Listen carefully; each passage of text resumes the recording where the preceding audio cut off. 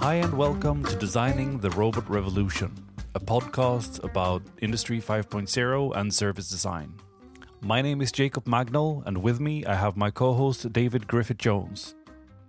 Today we're going to discuss data and how improvements in AI will affect our future work. All music in this episode was created by Vendla.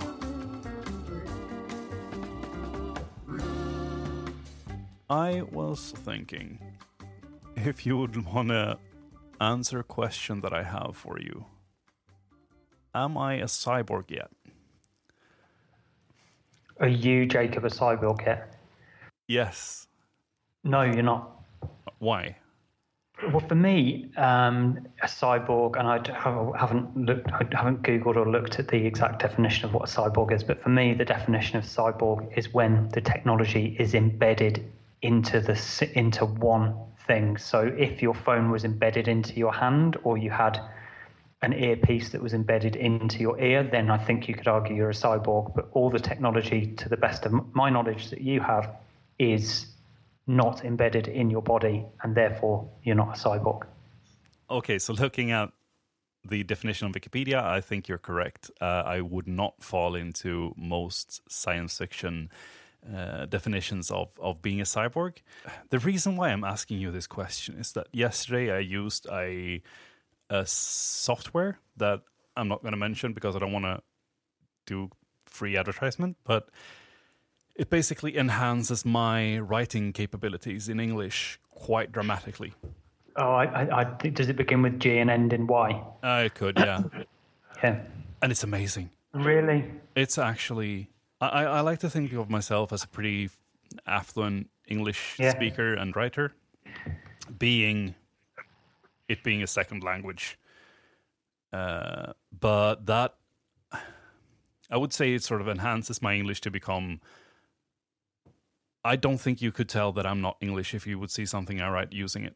What is it? Just the word selection that it improves, or what other parts of where else does it add value? For me, it helps with punctuation because the rules for punctuation aren't the same in English and Swedish. So it sort of fixes all those mistakes. Mm. And then it helps me just remove a lot of things that make me sound like an infant when I'm writing in English, because that's bound to happen. Some of my English is at a 10-year-old level because I've learned something in school and then that's stuck with me and it hasn't evolved naturally. But with this software, that is all removed. And I was amazed when I looked at it yesterday and I was like, is this a part of me now? Or am I just a consumer? Ethical implications of, okay, so someone that can't afford to pay for this rather expensive software, they're going to be at a disadvantage from now on out because I can do this and that's going to enrich in my entire life. Yeah. Are you paying for it? Because I'm just looking at the website now and there's a premium service, isn't there? There is. And I started using the just non-regular, non-paid version. But because I am writing so much English now at work, I decided I'm going to try it out for a month, and I'm honestly not going back. Does it integrate with Microsoft suites like Word and PowerPoint? It could, but I'm not going to let it. What I do is I take out snippets and I upload it to their site because I don't want to give them the context of what I'm working on. No. I couldn't give my company's information, like anything that has to do with anything. I couldn't upload it, but doing it like that, I sort of get around that because I only use it for non-sensitive stuff. I often think that about Google Translate, how much sensitive stuff is just unthinkingly being copy and pasted into Google Translate, and Google are just sucking that up. Yeah. I'm being really careful about all of that stuff. But I don't know how much it helps. Like the license that I have from work for Microsoft's services, I don't know. I have no idea how much of that is just sucked up into the cloud and analyzed. I saw this thing about, it's a podcast actually about the Chinese state are hoovering up huge amounts of data, creating, hacking into different systems, and they're taking all of this data, and they know that they can't do anything with it yet. They're just getting as much as they can, wherever they can, knowing that at some point in the relatively near future, they are going to have the technology to be able to go and make sense of this raw data they're capturing. It's the fact it's being captured, not necessarily the fact that the organization who's capturing it can do anything with it now. I think that's a key distinction. I think often it's being captured, maybe, and probably not much is being done with it now because they can't really work out how to make use of it.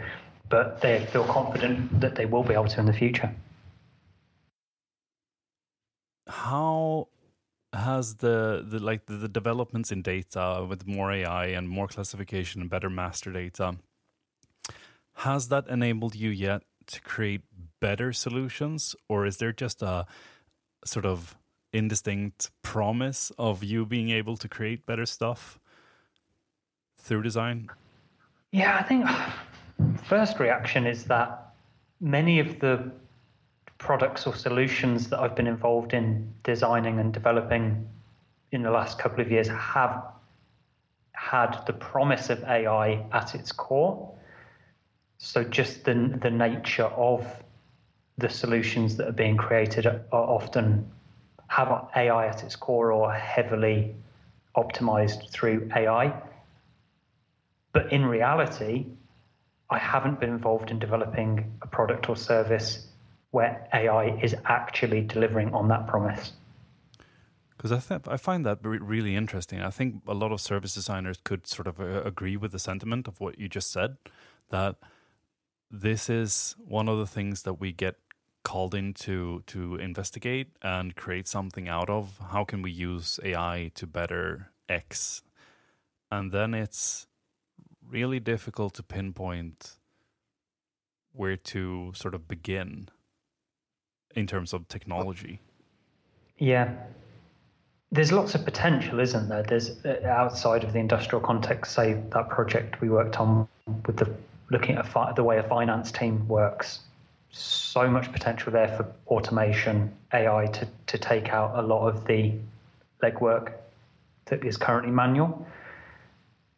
But I think one of the things that holds it back is even if you have, you can demonstrate the value and the need. You can demonstrate the technical feasibility as well. But it then becomes an infrastructure choice for the organization, which is often where things slow down. So it then becomes, well, we're a Microsoft organization, we're an Amazon organization. And so the solution then goes into the back of a long line of potential solutions that could be built with that particular technology provider.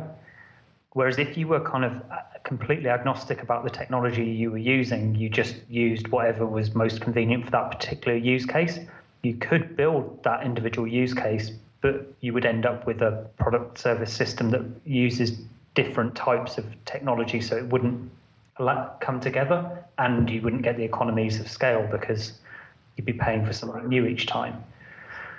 But maybe reflecting that is one of the, because the technology that we can prove definitely involved in things where desirability is proved, definitely can prove business case. Right.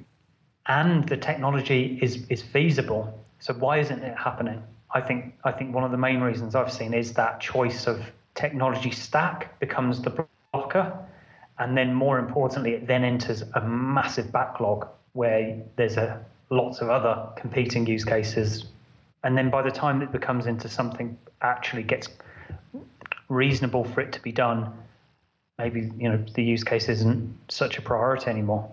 That's really interesting, like the diminishing need for a solution, because everything moves so quickly now, so that if you have a project, you want to develop something over a couple of years, chances are someone else is going to do it and do it really well, and it makes more sense for you to buy that product rather than create something on your own. Or the whole workflow changes, so that step in the workflow that was to be optimized just no longer exists anymore because the entire workflow changes.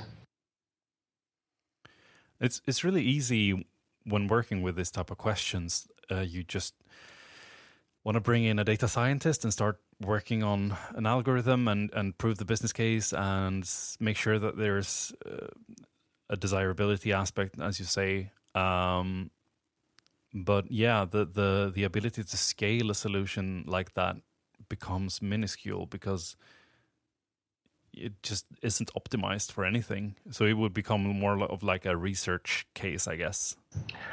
Thinking it through, another blocker of it is that the reality of creating that AI automated solution is that you need manual input, initial upfront manual input in order to set the rules,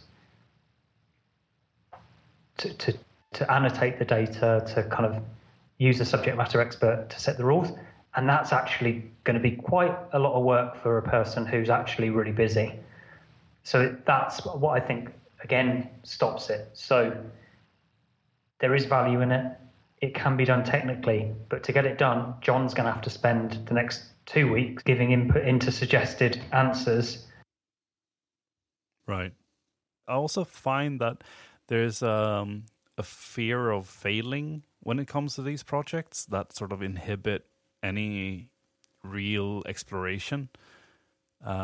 It's so early in the technological development of this that to say that this is definitely going to make money within half a year when we're talking about an AI box of some sort, it's just not feasible. It's in the long run, the upsides could be fantastic for many of the projects that I've seen, but they're not given enough love or attention or time to be feasible.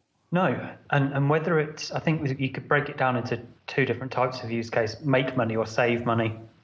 When you're talking about making money from an AI solution, there's so many other things that have to be done. So let's imagine you've solved a technical issue, you get it done, it's working perfectly. You still then have to go to market with it successfully, promote it successfully, find the right price point, package it properly. So that's another thing, I think, where there might be this focus on, can we create this money-generating AI solution? Well, even if you can, there's a whole heap of other things that the business needs to do in order to actually get that money. And those things aren't easy either.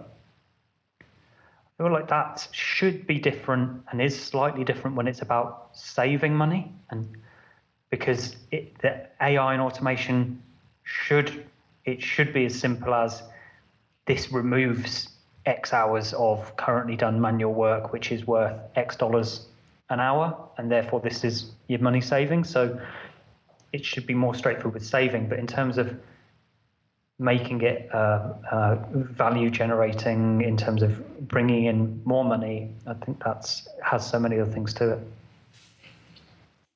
So you're saying basically by stripping away all of the stuff that is needed for commercializing a product, say marketing, sales, all of that stuff, if you remove that and only focus on the technical part of a solution, it becomes more feasible to sort of get it done? Yeah, I think so. Particularly if you're not then caught up in this whole what is our tech stack and making sure that it's the bigger thinking. But if you were just focused on, can we create a technical solution to this, and then we don't worry about the whole wider commercialization, we don't worry about the whole technical structure and architecture that has to sit behind it and is scalable, I think a lot more is potential to be done. But talking about it this way, you can see why it isn't done. Because if you're the person signing off the check for this investment to happen, you're sat there thinking, well, even if we get this right, is this the right tech stack? We go back into this inward looking, are we choosing the right technology platforms? And then, well, even if we do get it, are my sales team capable of selling this? We still need to package it in a way that it is actually profitable.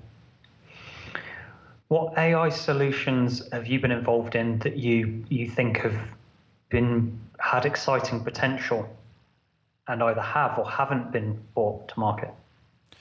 I've been involved in a lot of like knowledge management stuff, like just huge chunks of experience that people have had. It's been really interesting for all from large companies to government agencies, and just how much knowledge they have dumped into Word documents, and it's a mess. Yeah. It's unbelievable how difficult it is to do anything with that. There is so much valuable information, or at least the hope from the organization that the information that they've gathered is valuable. But I think the only feasible way to make sense of it and make it valuable is what was up until a couple of years ago seen as magic. And that would be a computer going in and sorting out the stuff, coming with recommendations of tags to make sure that the data is intelligible for a machine to read, so that you can use other algorithms and programs to do value-adding stuff, like take someone's written down experience and apply that to a new problem, I think is the best way to simplify it. And to me, that's the next step. But my hope is that AI is going to be, and I guess there are CMSs that promise this already, content management systems, that promises that they will take all the data that we have and we drop it into their black box or their open transparent box, and make something good out of it that can be used for other things. But so far, I haven't had any credible experience from that actually working. It's more of a sales pitch, and then it turns into a let's build this together. And to me, that's not really good enough. There's a lot of money that goes into all of this information, but I hope that we can.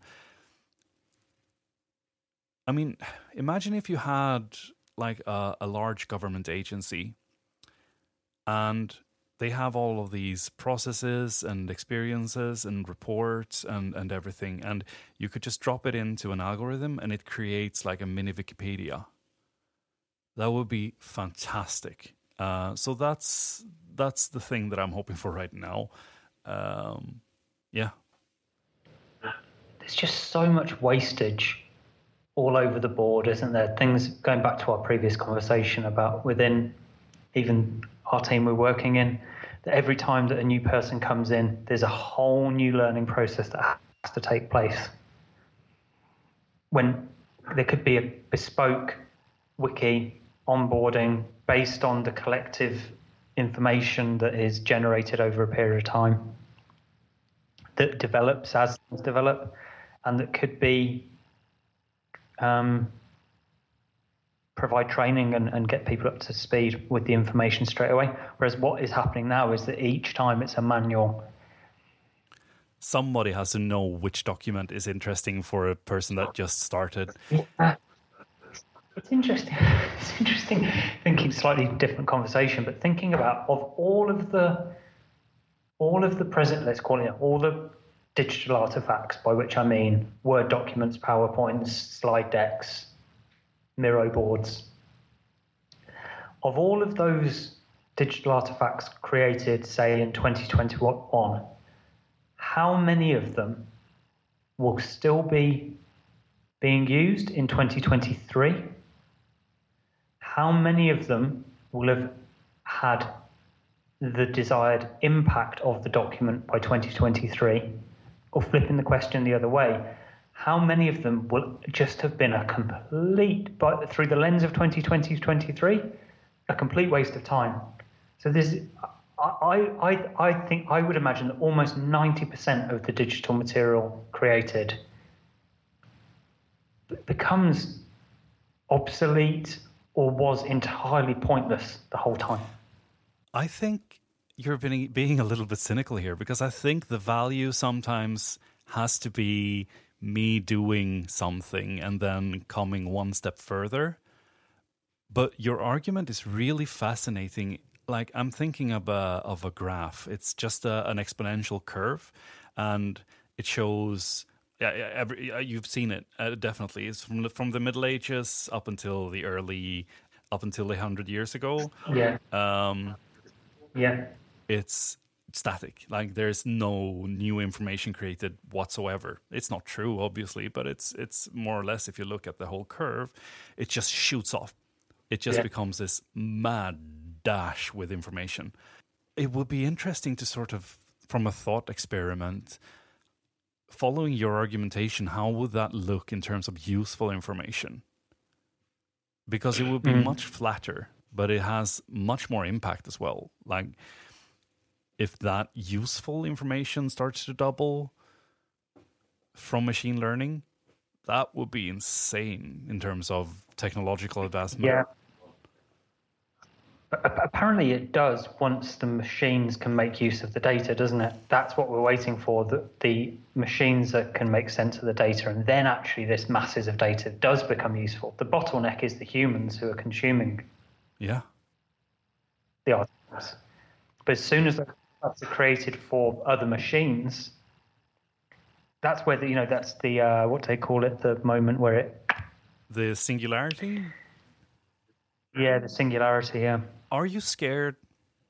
So I see some fairly horrifying potential scenarios that come out of the singularity, but I'm not actually scared of it because it will be what it will be.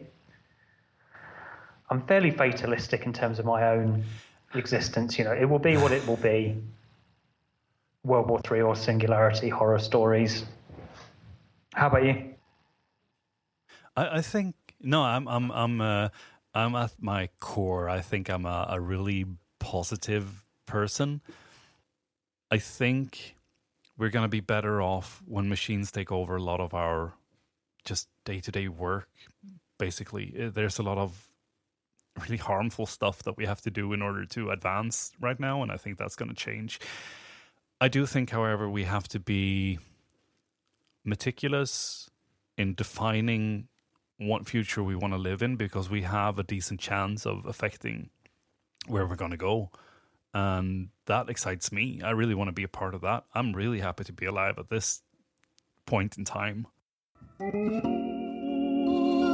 So how do we want to go about this? Why are we doing this podcast? Now I'm sort of interviewing you because I think it's kind of a nice thing to talk about. There's a few motivations for me. I listen to a lot of podcasts around industrial transformation, service design, and there is I would want to listen to this podcast because whilst there are service design podcasts and there are industrial transformation podcasts, there's nothing bridging these two.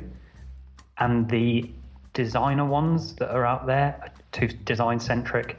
The industrial transformation ones are too techie or engineering-centric. So creating something that sits between those two in terms of designerliness and techiness, I think there's a niche opportunity there. Secondly, I think it's a way of clarifying my own thoughts around topics that I'm reading about, creating something, whether it's writing an article or doing a podcast. The process of creating it helps me make sense of the things that I'm reading, and then helps me make sense, but then also enables me to then communicate that more clearly when I'm talking to other people who it's relevant to. So the process itself. For me, I find it extremely helpful because you're very much a reader. You read about service design and industrial transformation, industry 4.0, 5.0, and I generally don't. Having this, talking about this stuff also makes me read up on it and makes me understand the field that I'm working in a much deeper way.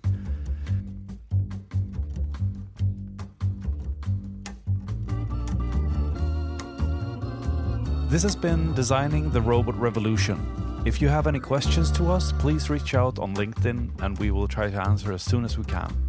Have a great day.